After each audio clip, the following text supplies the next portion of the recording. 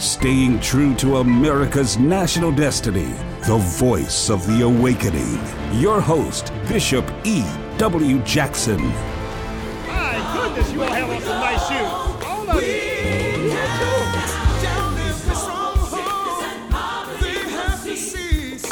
I got to find out where you all buy your shoes.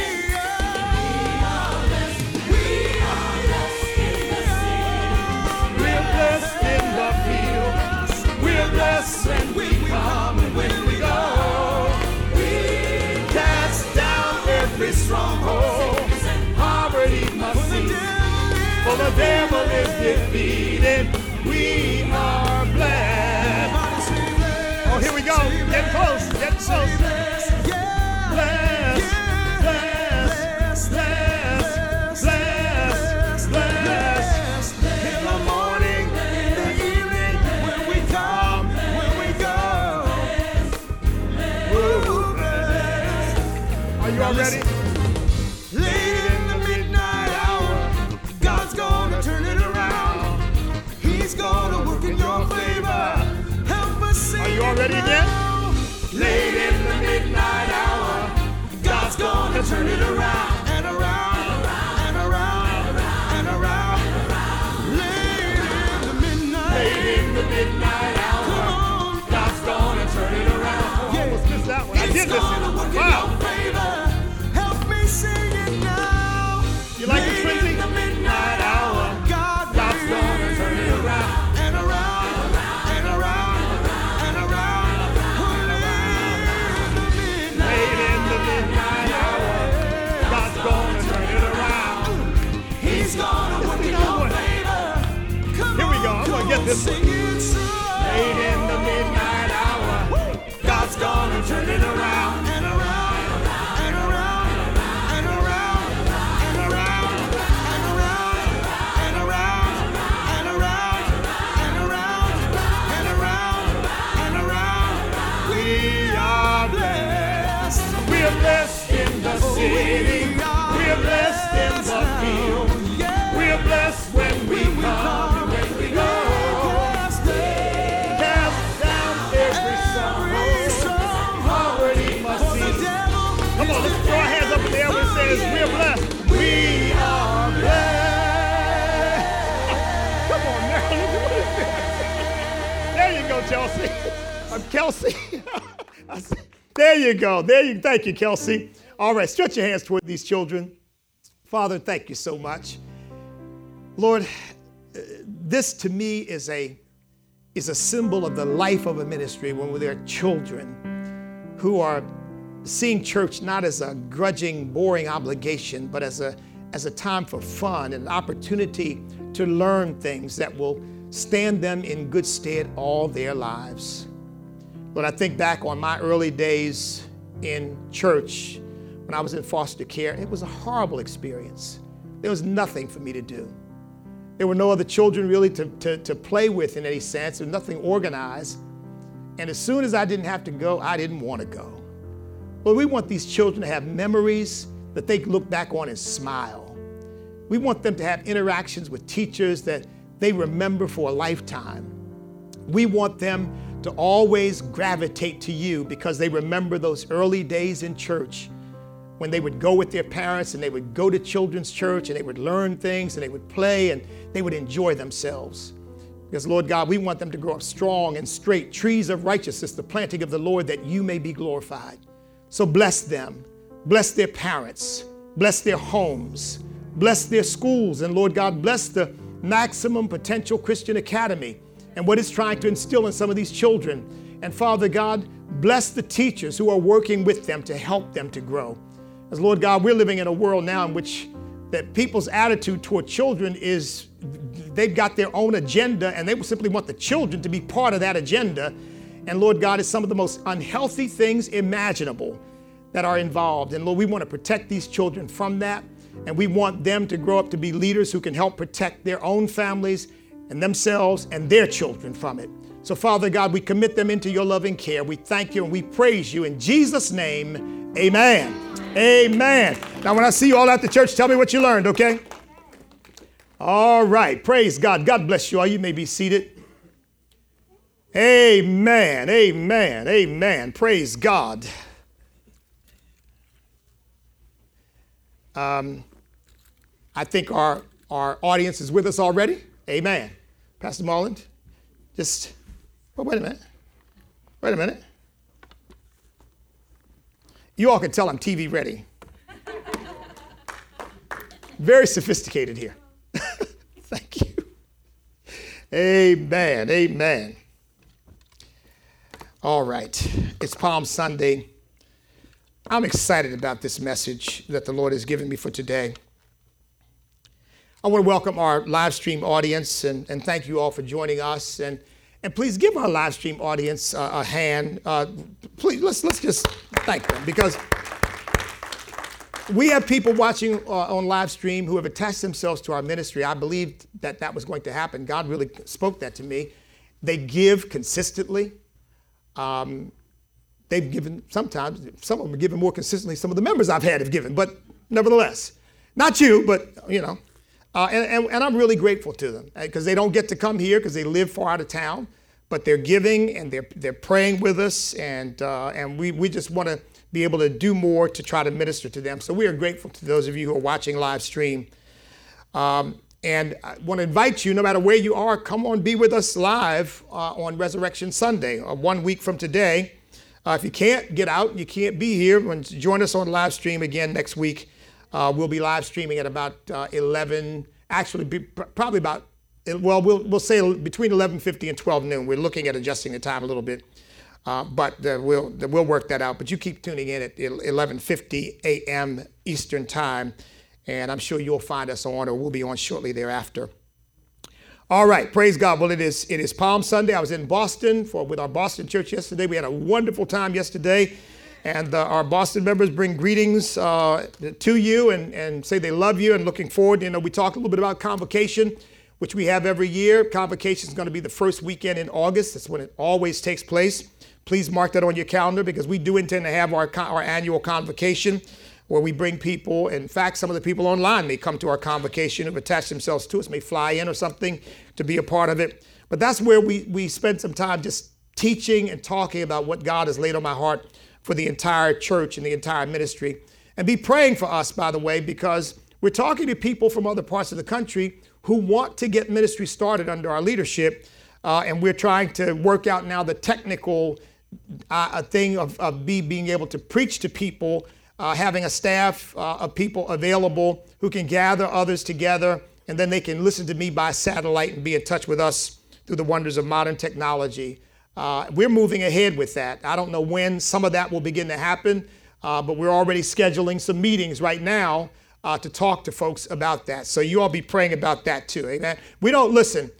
To me, if you stand still and you stagnate, you go backwards. There's no such thing as standing still means going backwards, because the world and the devil will keep moving ahead, amen? So we've got to be in the forefront, leading the way, not falling backwards. I never believed in the concept of leading from behind. I won't say anything more about that, but nevertheless, I never believed in that concept. That's not leadership. All right, let's get to the word here. Now, I have preached when I've been in the ministry. I lose track of when I first started pastoring. Which was 1980. I pastored my first church in 1980.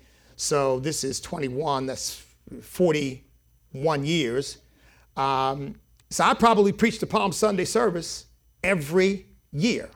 So this would probably be my 41st, unless something interfered one year. I can't remember it ever did. This would be my 41st. And you know, you as Christians who've been in the faith for a while have gone to a lot of Palm Sunday services and probably heard a lot of sermons. And you know, I think we as Christians can get to this point where it's like, well, it's just another Palm Sunday service, and there's nothing different, nothing new, nothing unusual. We're going to talk about the triumphal entry of Jesus Christ into Jerusalem.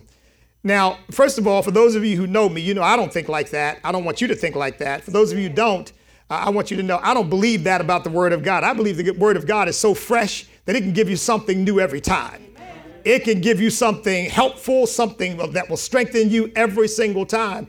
And I have to tell you, the Lord has already strengthened me through this message as I was studying and preparing for it, has already strengthened me. So if you will pay attention, I guarantee you will go out of here not only with a new appreciation for the triumphal entry of Jesus Christ into Jerusalem 1 week before his crucifixion, but you will go out strengthened. You will go out with a new sense of how to deal with the issues that we all are confronting in life, individually and collectively as a nation or as a family, or whatever the circumstance in which you find yourself. Now, the triumphal entry is told in all 4 Gospels. I'm going to use John's for our purposes, and we'll make reference to some of the others. But John chapter 12, verses 12 through 15 say the following. The next day, a great multitude that had come to the feast, when they heard that Jesus was coming to Jerusalem, took branches of palm trees and went out to meet him and cried out, Hosanna! Blessed is he who comes in the name of the Lord, the King of Israel. Then Jesus, when he had found a young donkey, sat on it, as it is written, Fear not, daughter of Zion. Behold, your king is coming, sitting on a donkey's colt. And now I'm reading, of course, from the New King James Version. But that's John's version, a portion of it. It's not the whole story, but it's a portion of John's version of Jesus' triumphal entry into Jerusalem. Now, first interesting thing I want to point out to you is this statement, this phrase of praise, Hosanna, blessed is he who comes in the name of the Lord, is really a quote from Psalm 118. Psalm 118 verses 25 and 26 say the following, Save now, I pray, O Lord. O Lord, I pray, send prosperity now. Now, Hosanna actually means save now. See, they were quoting Psalm 118. Hosanna actually means save now, O Lord. And then blessed is he who comes in the name of the Lord. 26th verse of Psalm 118 says, Blessed is he who comes in the name of the Lord. We have blessed you from the house of the Lord. So they were really quoting from the psalm. Now that psalm, that passage particularly, is a cry for immediate intervention by God.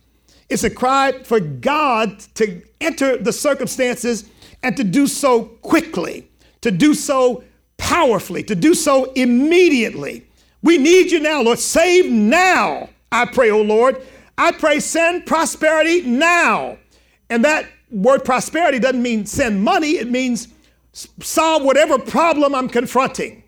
It means prosper me in whatever circumstance I'm in. And that will apply to anything in your life that challenges you, anything in your life that comes against you. See, people think of prosperity and they say, well, those prosperity preachers, but biblical prosperity is not simply about money. It is about the whole life. It is about a life that is full and whole in the sight of God. So you can't be prosperous because you have money, but your body's all broken down. And you can't be prosperous and have money, but your marriage is a mess. And you can't be prosperous and have money, but your family is torn asunder. So prosperity from a biblical point of view is the whole life. God wants your whole life to be integrated. He wants your whole life to be healthy, to be bountiful, to be good. That's what God sees as prosperity. Prosperity is not having $1 million or $1 billion or any specific amount of money. It's about having enough to meet your needs and plenty for every good work. Amen? Amen. Amen. So this is a desperate cry, and this is the cry to the Messiah, and the people in Jerusalem are making this cry to Jesus Christ and confessing, blessed is he who comes in the name of the Lord. So number one, praise, which is what they're doing, is a recognition that God is present right now. That God is a right now God. That he's a ever-present help in the time of trouble. You know, when Daniel began to pray and fast, and it took 21 days for the angel to appear, when the angel appeared, he said, Daniel, the moment you prayed, I was dispatched. And he said, I had spiritual warfare in the heavenlies to get to you. But God moved immediately. Amen? So praise is an acknowledgement that God is present right now. Psalm 22 verse 3 says, you are wholly enthroned, or some translations say, you inhabit the praises of your people. In other words, Lord, you are imminent in praise. You are enthroned in praise. You are present now in our praise. So that means your praise is a manifestation and recognition of your closeness to God and God's closeness to you. You find me a Christian who has no praise life, I'll find you a Christian who has no real relationship with God. Amen. It's just that plain and simple. If you are close to God, then you've got to have a praise life because God is pleased with it and you are pleased with it because you want to praise him. Amen. Amen. So it is a manifestation of our closeness to God and God's closeness to us. But praise is also an expression of our love for God and intimacy with him. See, we were made to love God. We were made, look, God did not make human beings to build the universe or to build buildings or to create inventions. I mean, all that's a byproduct of our being like him. We are creative like him. God made us for him. He made us for a love relationship. That's why our relationship with God is not based on works. How are you going to compete with the God who made the universe and made you? I mean, he's not impressed by works. Now, there are things he wants done because he has a plan for us and a plan for this world. But his love for you has absolutely nothing to do with that. He loves you because you're his. And as I've said before, there's nothing you can do to stop God from loving you. And there's nothing you can do to make him love you more. Now, you can do things that aren't pleasing in his sight, but he's not going to love you any less. Don't raise your hand, but there's not a Christian in this room that hadn't made a mistake. And God never stopped loving you, not one iota. He never stopped loving you, not for 1 second. I say, even when we create problems of our own, God is not like some people. And met these folks? Sit back, yeah, good for you. That's what you get. God's not like that.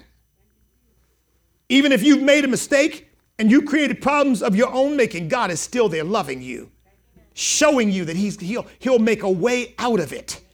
He'll help you to get through it. He'll help you to deal with it. Amen? Because his love for you never, ever, ever diminishes. I mean, how could it possibly? If he sent Jesus Christ to die on the cross for your sins, and Jesus Christ is he is the crowning glory of Almighty God, and he gave him up for you. You think your little mess up is going to make God say, well, I'm done with you now? You know, people ask me because they hear me preach so hard against some things. They say, well, what if one of your children turned out to be a homosexual, something like that? Would you disown them? I say, absolutely not. I wouldn't sanction or approve of what they're doing, but I love them anyway. Amen. You know what? I love them and pray them out of that mess. That's what I do. Praise God.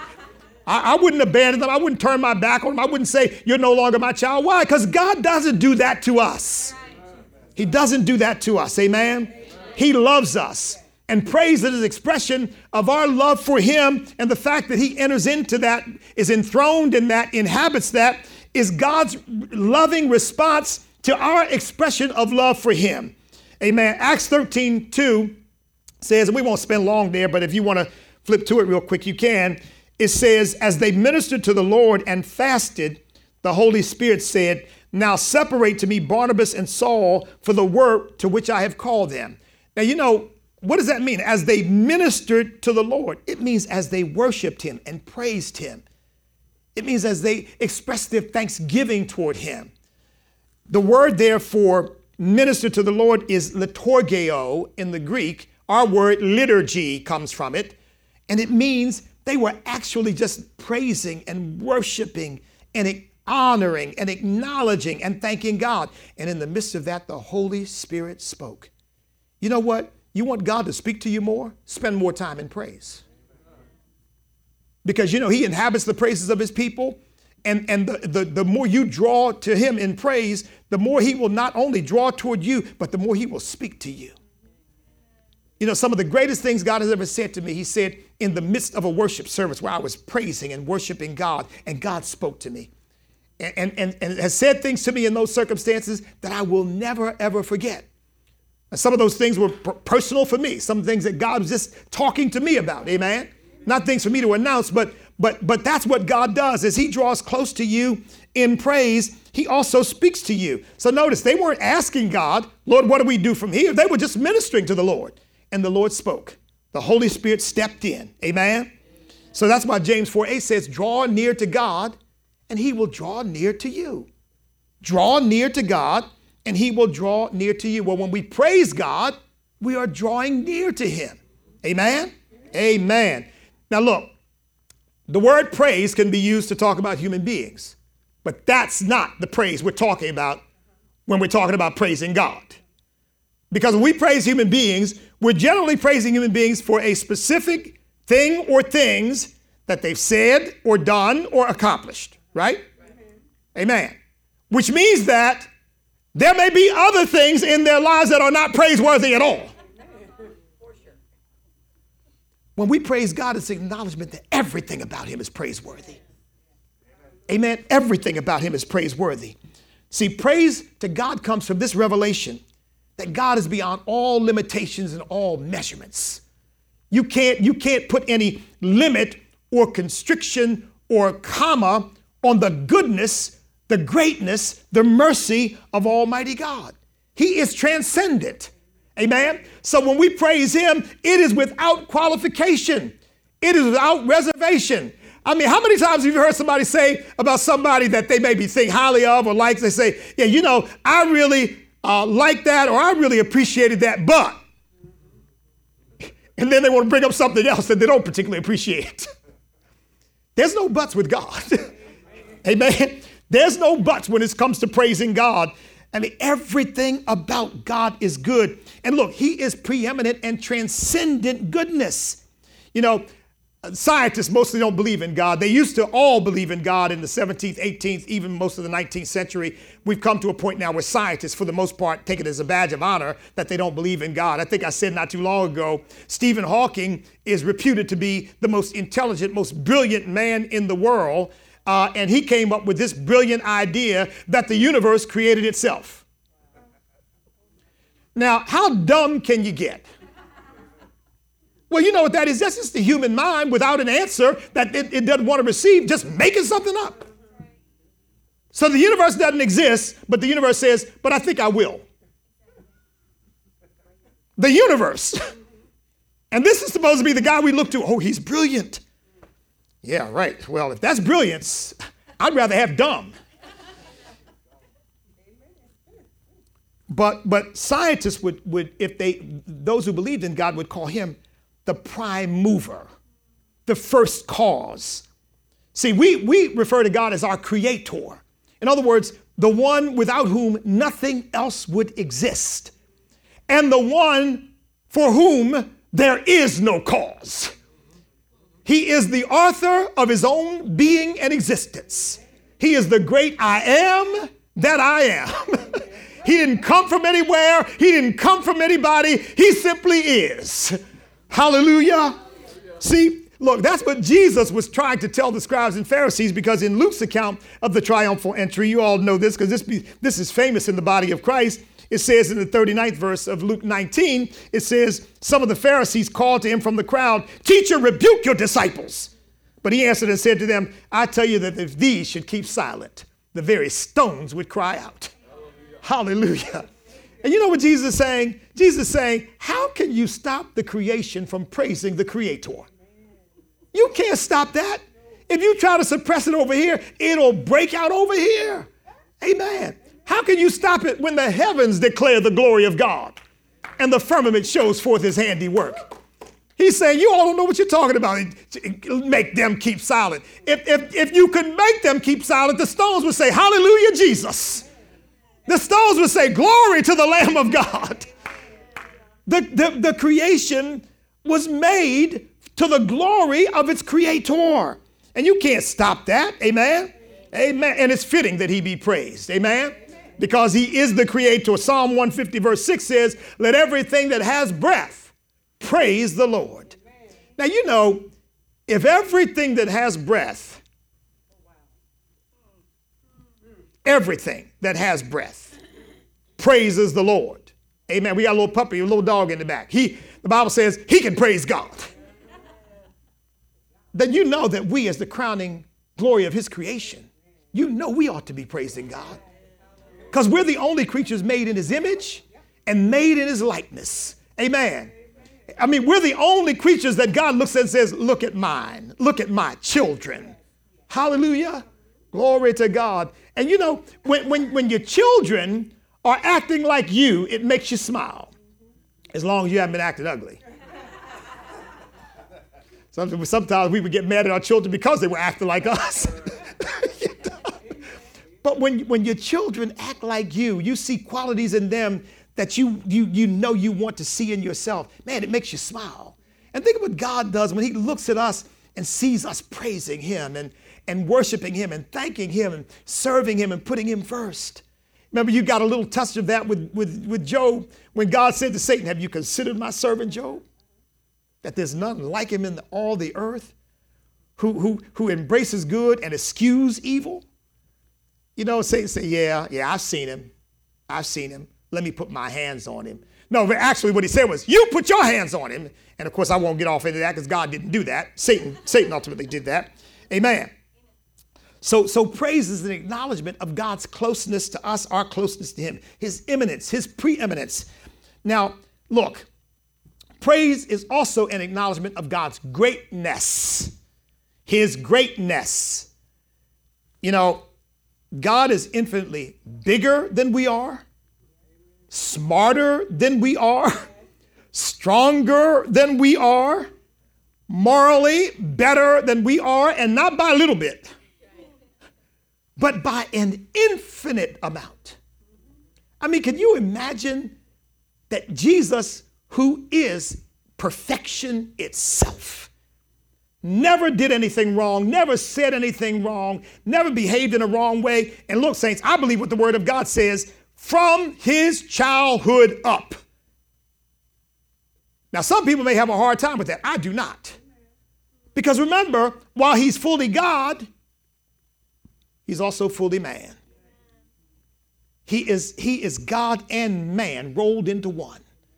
And I really believe that if the Spirit of God was upon John the Baptist in his mother's womb, so much so that he acknowledged his Savior in the womb, I know that the Spirit of God was there with Jesus, guiding him and leading him and moving him away from the evils and the temptations of the world. So that at 12 years old, when his parents left the feast to go home, they looked up and couldn't find him and went everywhere looking for him, and they found him in the temple teaching.